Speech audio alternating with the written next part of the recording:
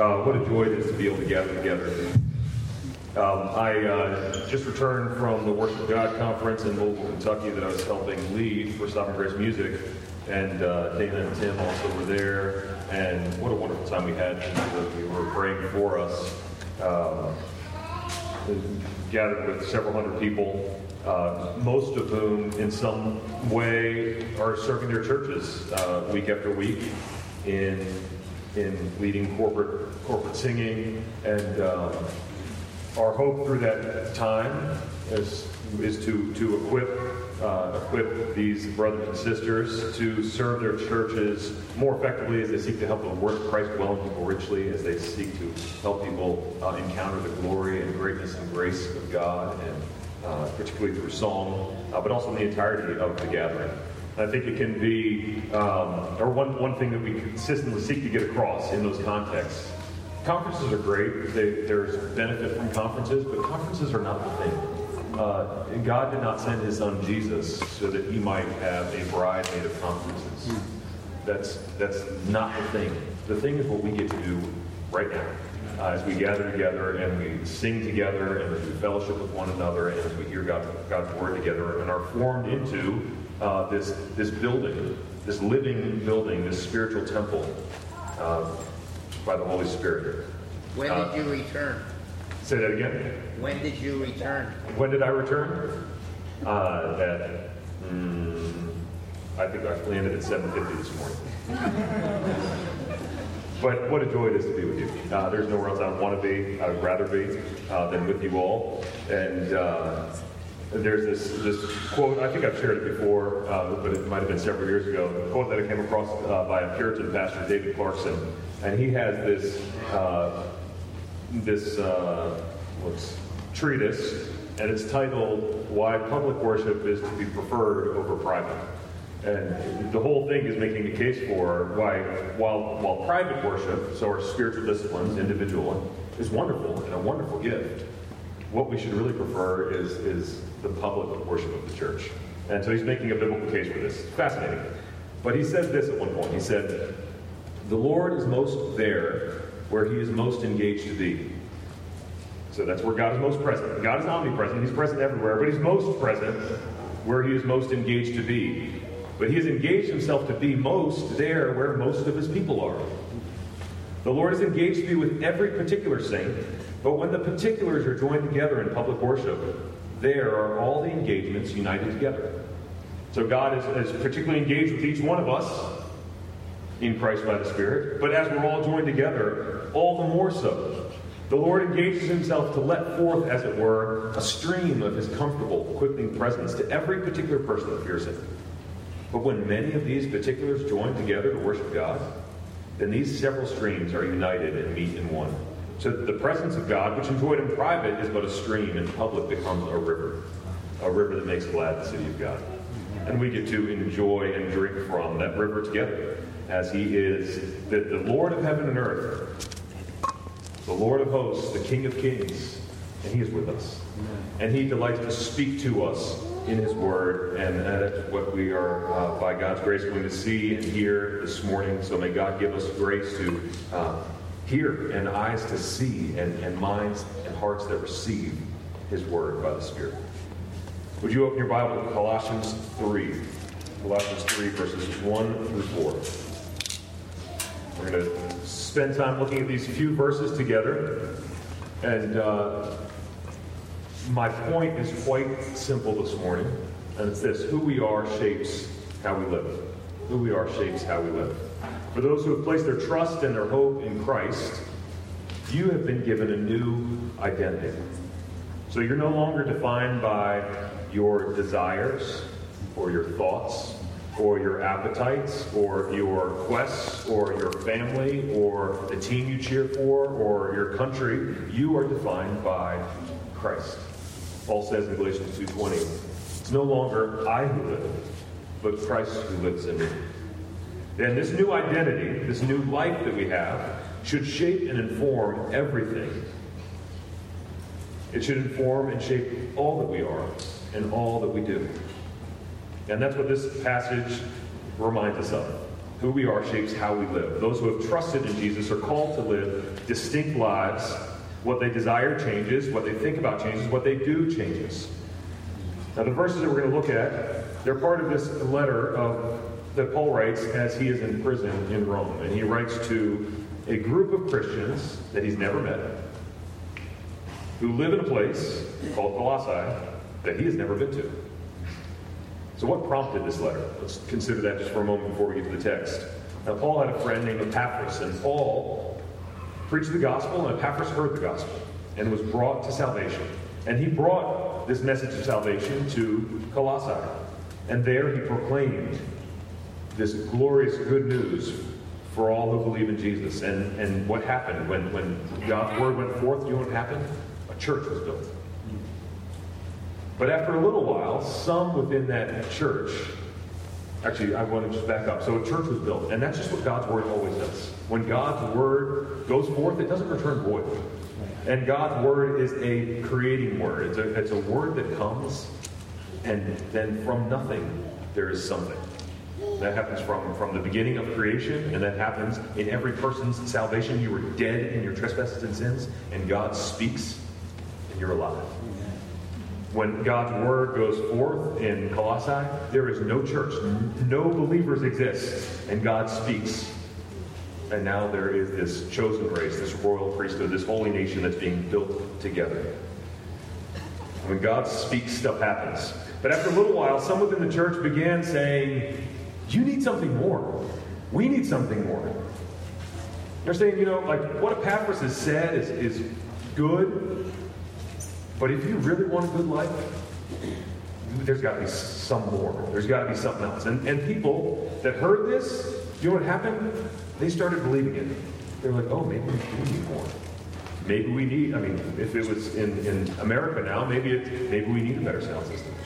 Or maybe we need a bigger building. Or maybe we need that latest technology. Like maybe there's more. Or maybe we need to finally do that program that I thought we've always needed. That's the thing we need. Or maybe we need to do that book study. Well, only we did that book study, everything would be all right in this church. They believed that the gospel that Epaphras proclaimed was good. It was good and right and true. But it was not enough. We need something else. And Epaphras goes back and tells Paul, hey, Paul, this gospel's great, but I've got a problem now in Colossae. And so Paul writes to tell them, you have all you need in Jesus. So walk in him. And this is what he says in chapter 2, verses 6 and 7. If you're open, you can just look there. Paul writes, therefore, as you received Christ Jesus the Lord, so walk in him. As you received him, walk in him. Rooted and built up in him and established in the faith, just as you were taught, abounding in thanksgiving. Now, Paul knows that the reality is that this world, the devil, and the sinful flesh, and they all stand opposed to this idea of walking in Christ. The world, the flesh, the devil, they're constantly trying to knock God's people off track, to get them to not walk in Christ, to walk in something else. And so Paul warns the Colossian church of this danger, and he reminds them about what should define them. He writes to help them remember who they are. And if you study Paul's letters, he actually does this pretty consistently in all of his letters.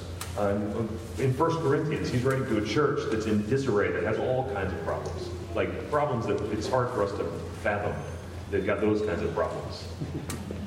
And Paul writes to them to remind them who they are. If you remember who you are, then all these problems, they're going to be brought into perspective. And that's why he's writing down.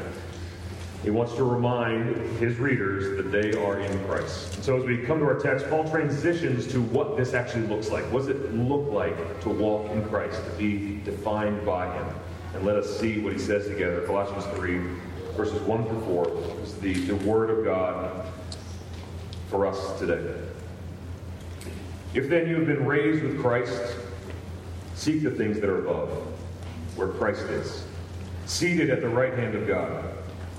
Set your minds on things that are above, not on things that are on earth. For you have died, and your life is hidden with Christ in God. When Christ, who is your life, appears, then you also will appear with him in glory. Thanks be to God for his word. Now, in this passage, we see something of what happens when we are united with Christ, when we find our identity in Christ. This new identity has implications for how we are to live our lives. Because we are in Christ, Paul is saying, live then like this. This morning, we're going to look at the foundation for this new way of living and see that what Paul gives us to, what he calls us to. And the big idea is that your identity in Christ transforms what you want, what you think about, and what you do. Who you are in Christ changes your will and affections, your mind, your heart, and your hands. Indeed, who you are in Christ, this new identity transforms your whole life. And as we consider that big idea, we're going to just focus on two simple points. The first is this, that your identity in Christ transforms your affections, transforms what you want. Let's see, it would have been now about 18 years ago, there was this girl that I loved. And her name was Christine. And as I got to know her, I became a student of her. I was interested in her interests. I wanted to know her interests. And I wanted to align my interests with her interests. And I discovered that she liked certain things. And one of the things that she liked was baseball. And in particular, the Baltimore Orioles. Now, up until that time, I was pretty indifferent to the Baltimore Orioles. But hanging out with Christine changed that. I started watching Orioles games. I wanted to go to Orioles games. I started reading about the team. I wanted to wear Orioles t-shirts. Because of who I was as Christine's boyfriend, my affections changed. I went from not caring about the Orioles to caring about the Orioles. And this is similar to what Paul begins with. In verse 1 he writes, if then you have been raised with Christ, if this is who you are, this is what you're going to do. Seek the things that are above. He's saying, hey, you have a new identity. You are in Christ. And this new identity results in changed affections, renewed desires.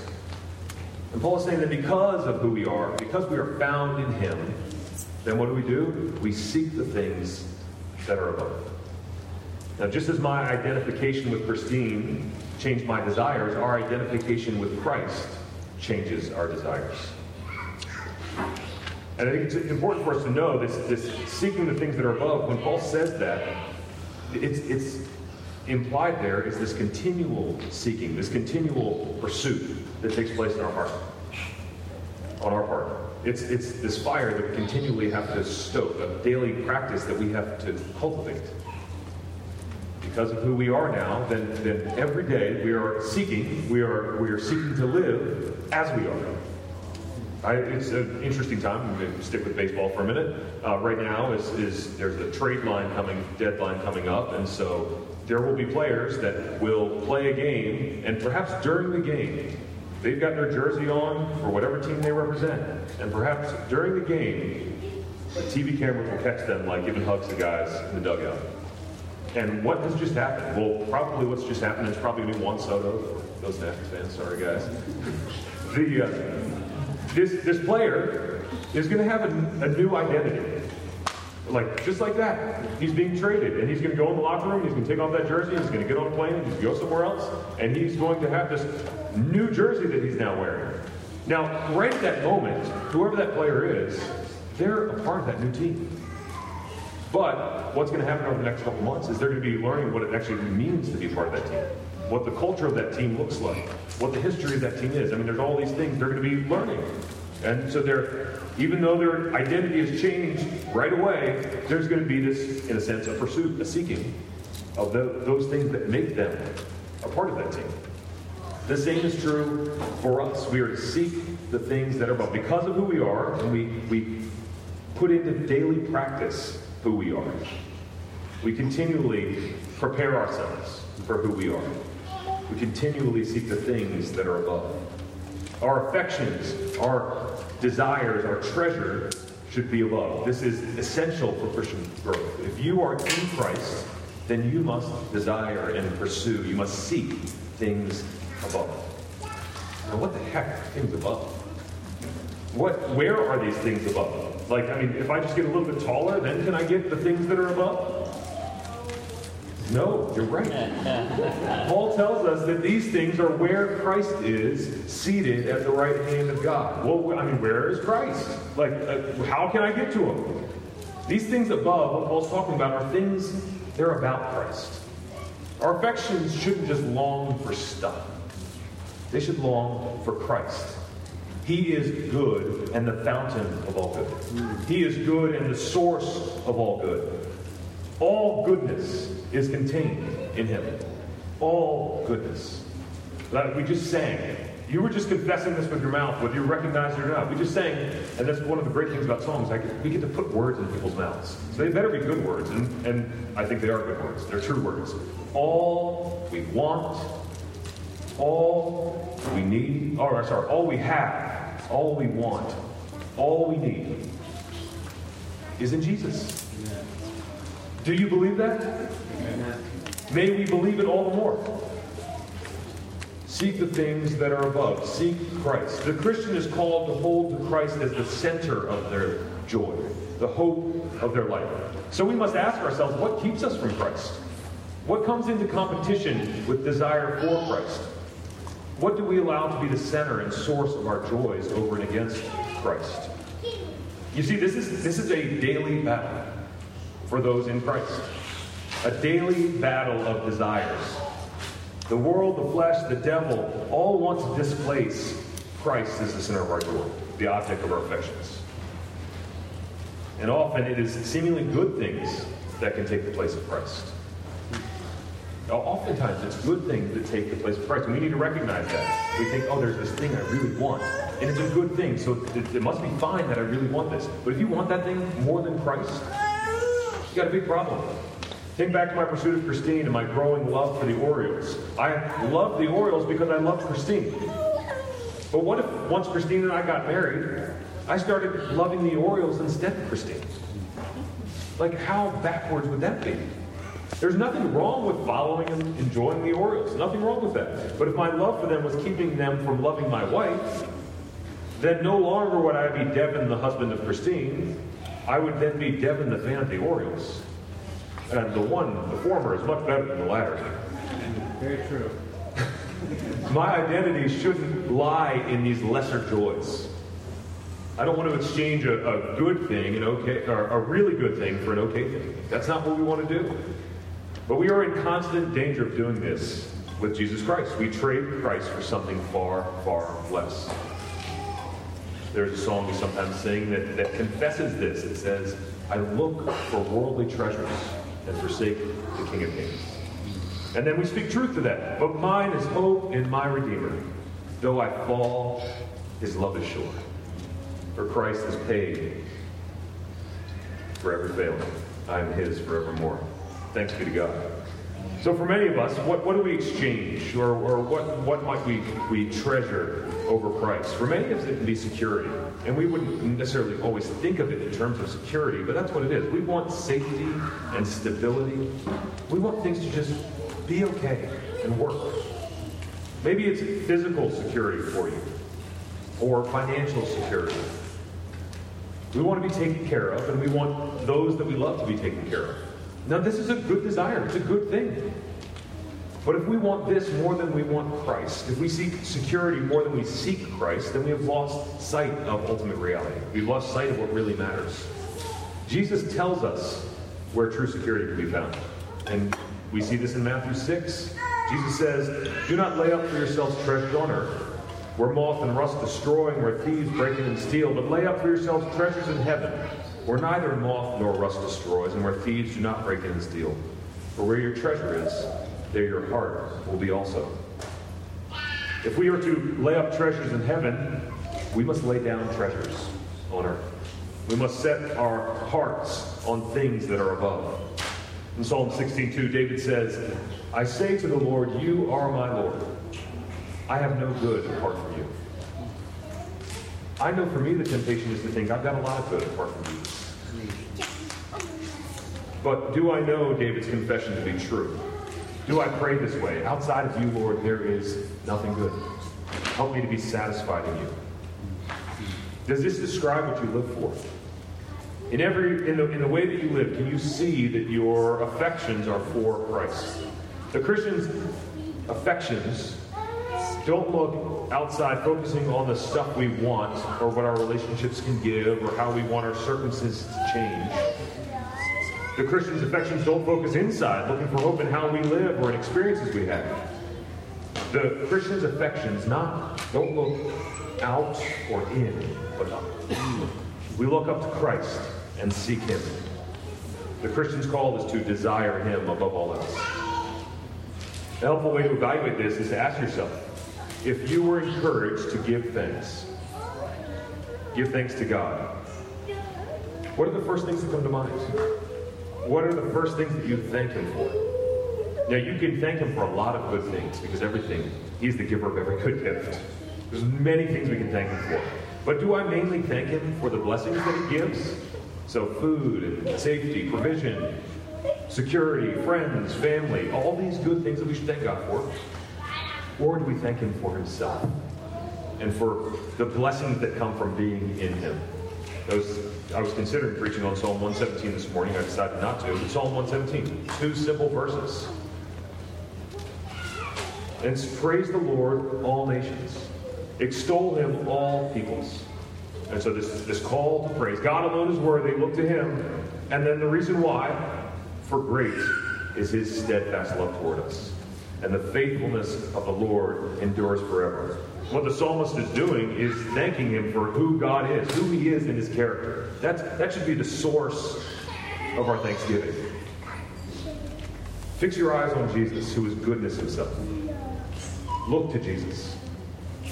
Brothers and sisters, because you are in Christ, seek the things that are above, where Christ is seated at the right hand of God. He is the one in whom all the fullness of God is pleased to dwell.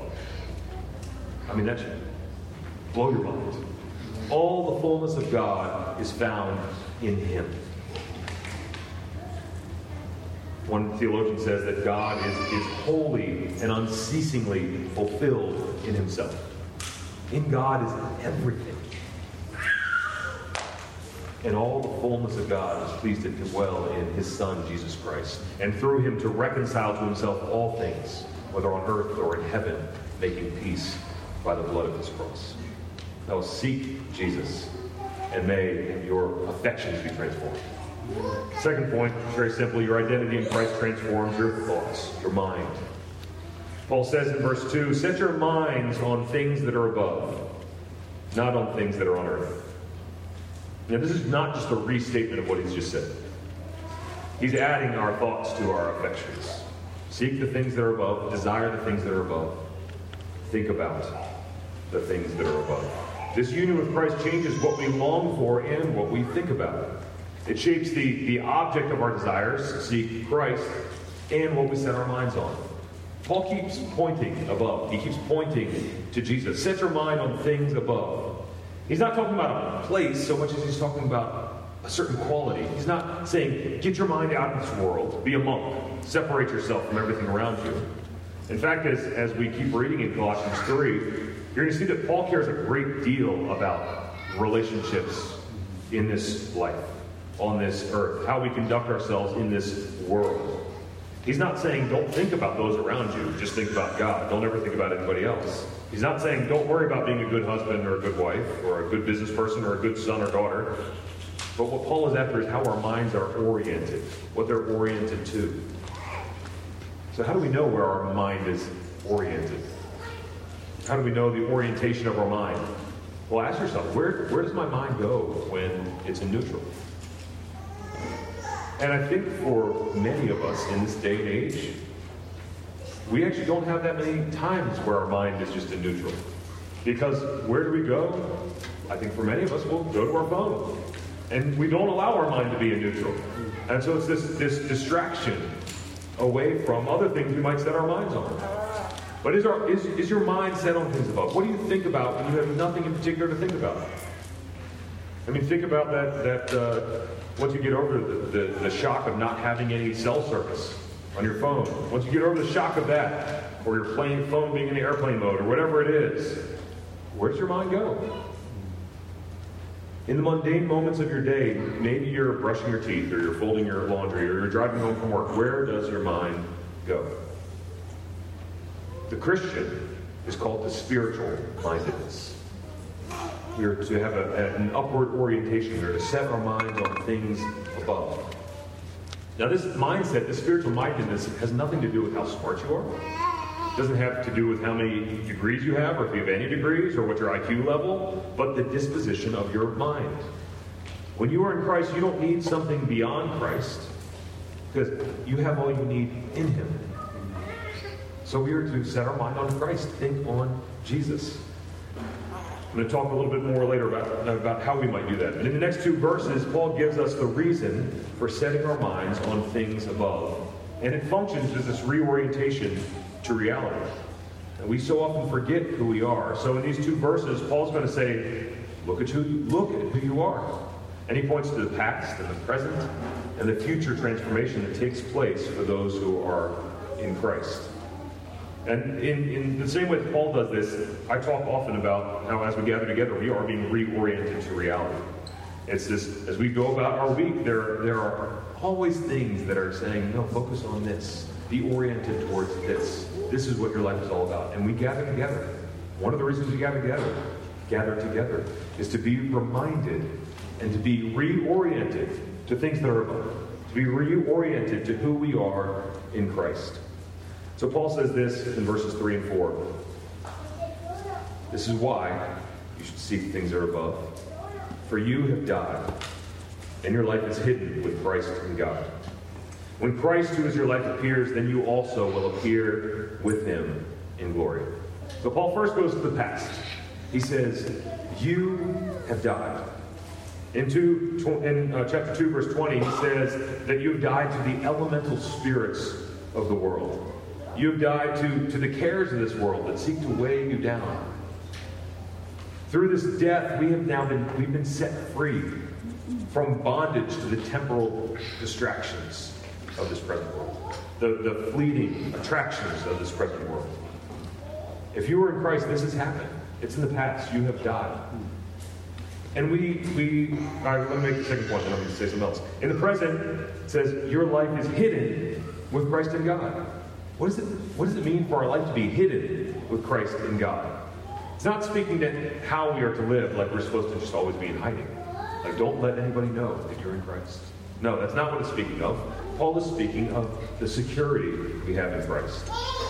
Our life, the life we live now, is kept safe in Christ. It means that although in this world you will sin and obscure your true identity, if you are in Christ, you are safe and secure in God. There's no doubt before God who you are when you are in Christ. You are His son, you are His daughter. And this is a present reality. This is true right now. In Christ, in the Good Shepherd, you have security and safety. Chris read this earlier. Jesus says in John 10, I give my sheep eternal life, and they will never perish. And no one will snatch them out of my hand. My Father who has given them to me is greater than all, and no one is able to snatch them out of the Father's hand. At times we sing, my life is hid with Christ on high, with Christ, my Savior and my God. And nothing can change that. There's nothing that can change that reality. Nothing can separate what God has joined together in Christ. Not death, nor life, nor angels, nor demons, nor anything else. Not things present, nor things to come. Not powers, nor height, nor depth, nor anything else in all creation will be able to separate us from the love of God in Christ Jesus our Lord. Your life is hidden with Christ in God. It's incredible. In the past, we have died with Christ. In the present, we are hidden with Christ. And we live in a world that doesn't want us to think about these things. For you as a Christian, the world around you does not want you to think about who you are in Christ. And so we live in a world that presents distractions of every kind all the time. That's only more and more and more. We need to be reminded again and again who we are. So in the past, died with Christ. In the present, hidden with Christ. In the future, we are glorified with Christ. Now perhaps you feel this tension as I've been going through this as we've been considering what it means to be in Christ. And it's like, this is all wonderful, and I want that, but so often I'm not that. So often I set my mind on things on earth. So often I set my mind on things not that are above, but things that are inside and things that are around me. We fail again and again and again. And that's where it's wonderful. What wonderful grace. What rich mercy that Paul draws our attention to this future reality. When we will be, to be in Christ means that we will be glorified with Christ. It will be known finally and fully in glory. Though our lives are marked by sin that affects us and affects those around us, though our sin causes hurt and pain often to those we love most, there is a day coming when Christ, who is your life, appears, and you will stand before God clothed in his righteousness, spotless. You will stand without sin, without imperfection. You will be seen by all to be absolutely and completely in Christ. His glory will be our glory. So because we are in Christ, we labor and we fight against the sin. We seek to put it to death. And this is where Paul's going to go. But before he goes there, he reminds the Colossian Christians and us just of who we are in Christ. And he points to just who we will be when Christ appears in glory. We have a great hope, though we fail, though we still fight our sin, we have a great hope in him. And in our lives on this earth, we are being sanctified. We are learning what it looks like, what it means to be in Christ. But there's the day coming when our sanctification will be full and final and complete. John writes about this very same thing in 1 John 3. He says, "See what kind of love the Father has given to us, that we should be called children of God, and so we are. The reason why the world does not know us is that it did not know him. Beloved, we are God's children now, and what we will be has not yet appeared. But we know that when he appears, we shall be like him, because we shall see him as he is. And everyone who thus hopes in him purifies himself as he is pure." When he appears, we will be like him. When Christ, who is your life, appears, then you also will appear with him in glory. So knowing our identity in Christ, it must transform our minds. It must transform our affections. It must transform how we live. Our identity as Christians, it completely changes all that we are. It changes us to have affections directed to God, thoughts set on God. So how do we seek and set our mind on things above? How do we cultivate this Godward orientation and spiritual mindedness? How do we orient our desires and thinking to Christ? Now, there are many places that we could go here. But I just want to highlight one as we close. And it's a growing burden I have for my own life and for Grace Church as a whole. Meditate on who God is and what he's done. Meditation is seemingly the biggest waste of time in our culture. And by meditation, I'm not speaking of Eastern meditation, of emptying your mind of all things, but it's intentional meditation that is meant to set our minds and think deeply about who God is, about what he's done, about how that changes our lives. In Psalm 1, the psalmist writes, "Blessed is the man who does not walk in the counsel of the wicked, nor stand in the way of sinners, nor sit in the seat of scoffers, but his delight is in the law of the Lord. And on his law he meditates day and night."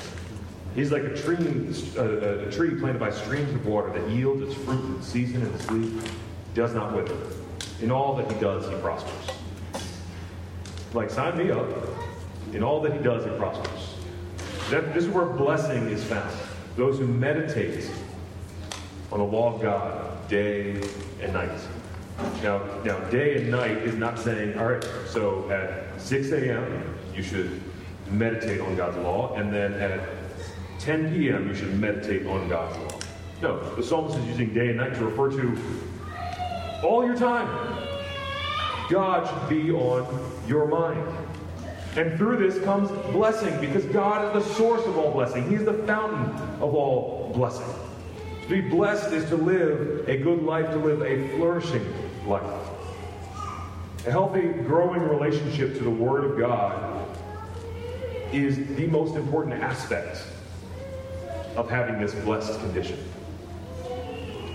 George Swinnock, a Puritan, he writes this. He says, when your heart is like wax hardened, so think about wax that's been hardened.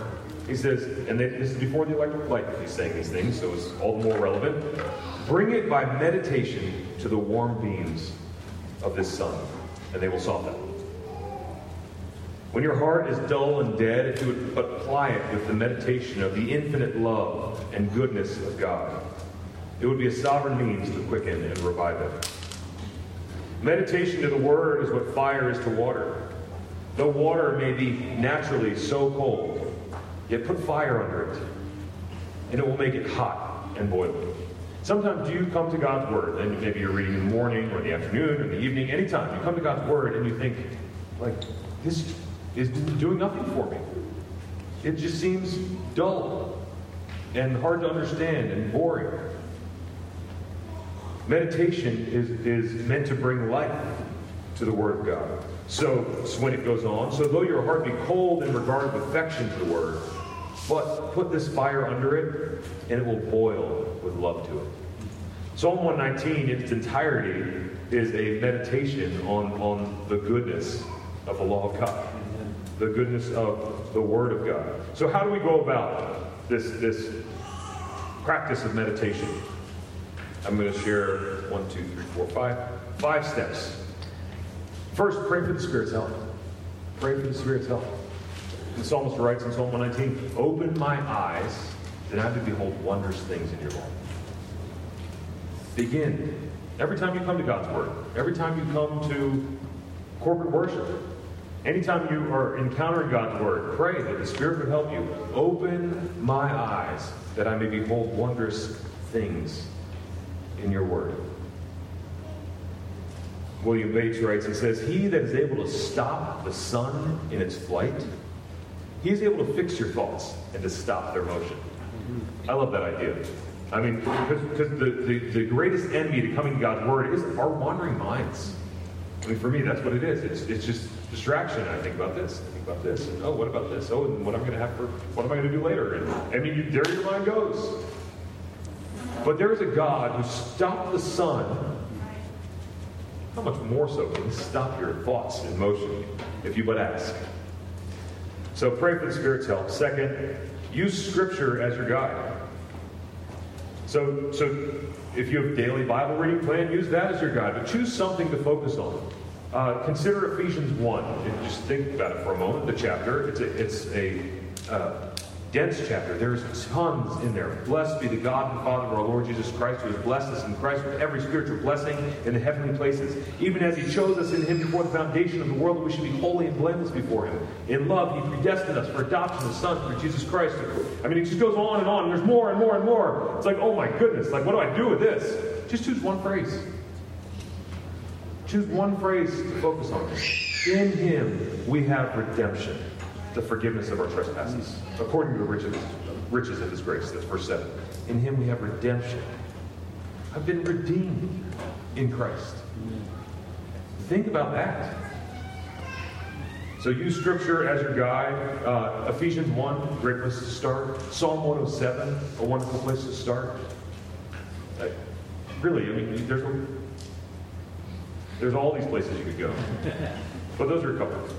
But don't feel like, oh man, I'm only looking at one sentence, like, what a waste.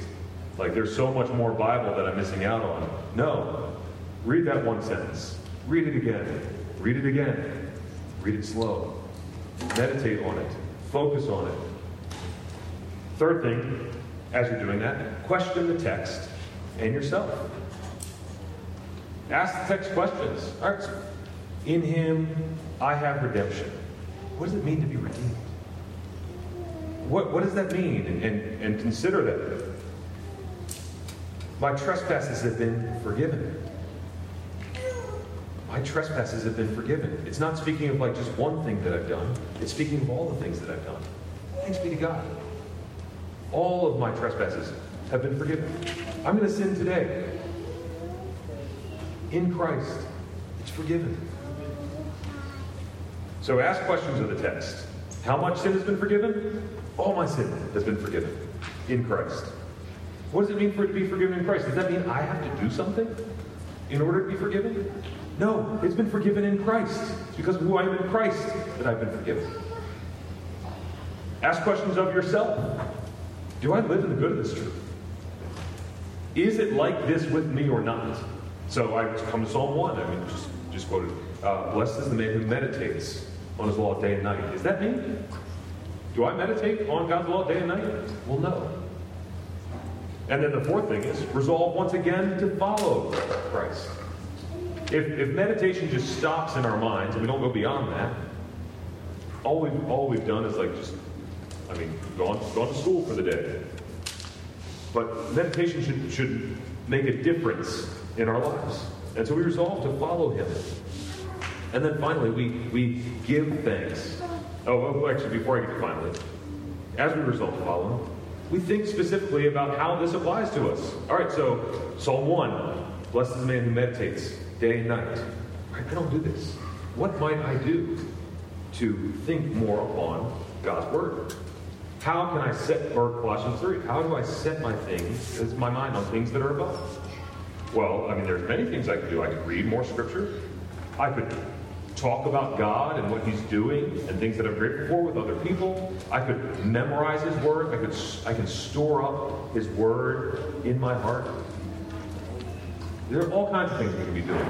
Gather with God's people. We can sing. There's one guy that we always have to worship God. His name's Adam Wright. He does corner room music.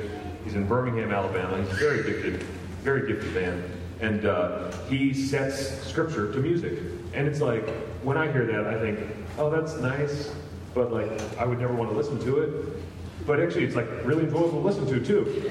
And so I've memorized probably 30 Psalms because Adam has set these to music that's really enjoyable to listen to. And I'll listen to it when I run or when I'm driving or whatever it is. And it's filling my mind with the Word of God.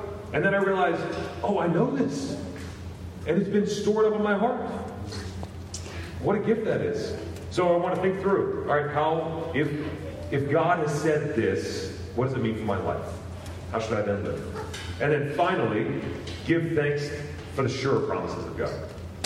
Give thanks to God that it's not up to you. Give thanks to him that he is full of steadfast love and faithfulness. He is full of mercy and grace. And so we can walk in the good of that. We can live in the good of that. Our identity in Christ, being united in him, being found in him, it transforms our affections and our thoughts. So we seek the things that are above. We set our mind on Christ, who is our life. We want to walk in him. Now, we don't pursue any of these things in order to be in Christ. Paul doesn't say that. Nowhere does the Bible say that. We don't have to do this to be in Christ. But because we are in Christ, this is how we then live. This is what we are to seek. This is what we are to work towards, to labor more and more to know him better.